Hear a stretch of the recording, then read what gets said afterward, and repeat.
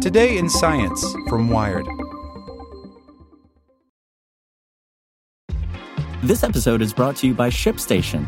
You know, some things take a lot of work, like sending little robots to far-off distant planets. And just as that's challenging, so too is running a successful e-commerce business, especially when there's so much to do. So I want to introduce you all to ShipStation. Now, I love using ShipStation because of its easy-to-use dashboard, which makes managing orders and printing labels a breeze and super smooth. Oh, and the customer service is just out of this world. It's exactly what you need to help grow your business. Sign up for your free 60-day trial at shipstation.com/technews. That's shipstation.com/technews. Step into the world of power, loyalty, and luck. I'm gonna make him an offer he can't refuse. With family, cannolis, and spins mean everything. Now, you wanna get mixed up in the family business. Introducing The Godfather at ChumbaCasino.com. Test your luck in the shadowy world of The Godfather slot. Someday, I will call upon you to do a service for me. Play The Godfather, now at ChumbaCasino.com. Welcome to the family. No purchase necessary. VGW Group. Void where prohibited by law. 18+. Terms and conditions apply. Today in Science from Wired.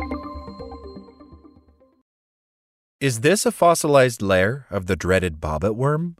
Scientists say they've got 20-million-year-old evidence of giant worms that hunted in pretty much the most nightmarish way possible. By Matt Simon. Not to toot my own horn here, but I know a thing or two about bizarre animals, and I can tell you, without a hint of a doubt, that the bobbit worm is by far the most bizarre. It grows up to 10 feet long, and it digs a burrow in the sea floor, leaving only its bear trap of a mouth sticking out. And when a fish comes by, the worm shoots out of its burrow with astonishing speed, snapping its jaw around its prey, and then it just violently tugs and drags the victim down into its lair where it eats the fish alive. Oh, and I've gone ahead and linked a video on Wired's website of this happening. You're welcome. So now scientists are saying that they found evidence that the ancestor of the bobbit worm may have been terrorizing fish 20 million years ago.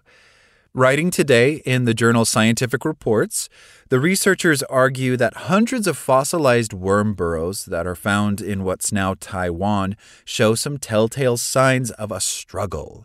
They haven't found the worms themselves, mind you, because boneless critters like worms, which are known as invertebrates because they don't have a backbone, they rarely fossilize. But instead, they've discovered trace fossils, which are geological features that hint at the behavior of ancient animals in sandstone that was once the sea floor.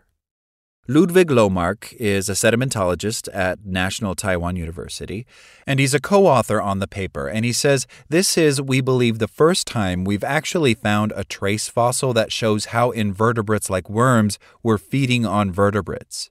Because typically what we find in the sedimentary record is animals that are moving through the sediment. Invertebrates, for instance, might dig tunnels through the sea bottom and pump water through their burrows, filtering out particles. Ludwig says, though, but this is a record of a much more active behavior.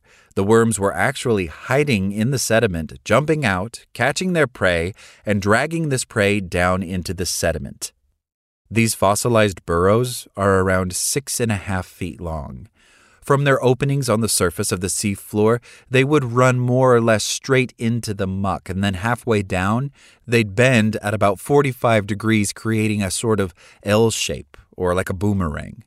Near the entrances of the tunnels, Lohmark and his colleagues noticed collapse funnels or piles of sediment that had built up inside the burrow. And researchers think that this is a sign of a struggle, and it's preserved for millions of years in the fossil record because as a worm dragged a wriggling fish down into its lair, sediment would spill in to fill the void.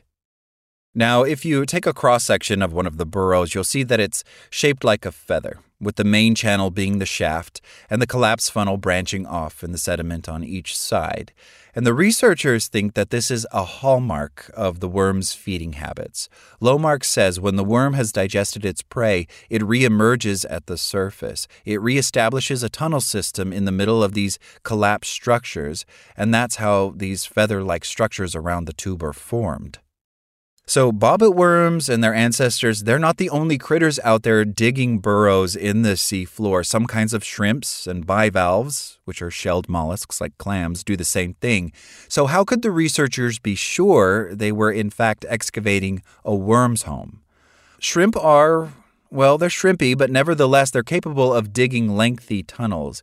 But because they're working with sand grains that don't typically stick together, they have to reinforce the walls of their burrows with mud to keep them from collapsing. Shrimp tunnels also tend to be more maze-like, and the animals will build chambers to use as roundabouts so they can reverse direction. And for bivalves, their burrows are usually oval-shaped because their body plan is two shells stuck together. These 20-million-year-old burrows, on the other hand, are nearly circular. And this tells the scientists that their residents were probably round, as modern bobbit worms are, and the researchers can also tell that these burrows lacked reinforcement. So that suggests that whatever lived in them supported the structures with their bodies to keep them from collapsing. Now, given that the burrows are more than 6 feet long, that means we could be dealing with one massive worm. Or I guess technically the unfortunate fish of the distant past could have been dealing with one massive worm. Lomark says the fact that we have a very nice, round shape all the way down, but without any strong lining, suggests that the animal was actually sitting in its burrow system most of the time, and then it rushed out. And the collapse funnels, these feathers at the top, they then represent the struggle of the prey as it is being drawn down into the sediment.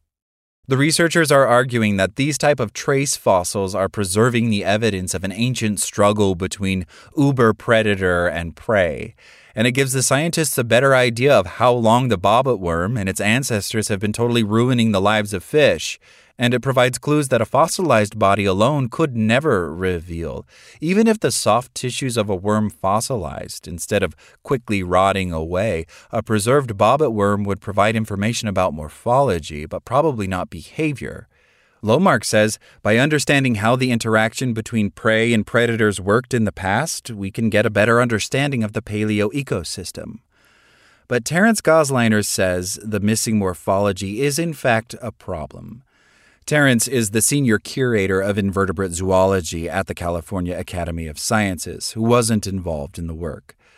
Bobbit worms belong to a class of worms known as polychaetes, some of which are vegetarians and some of which grow as large as the predator in question. So it's possible that the feathering of a burrow isn't a sign that the resident had been hunting fish, but rather just poking its head out to feed on other things. Terence says, I think any time a worm retracts, it's going to leave similar kinds of feathering in the collapse structures that they talk about, from my standpoint. They could well be absolutely right, but there are lots of other explanations too. And I mean, really, even the modern bobbit worm remains a largely mysterious creature. Terence says nobody has ever really examined what their burrow is and whether it's L-shaped. And also, I think it's a really interesting paleontological find, but in my mind, it raises just as many questions as it does answers.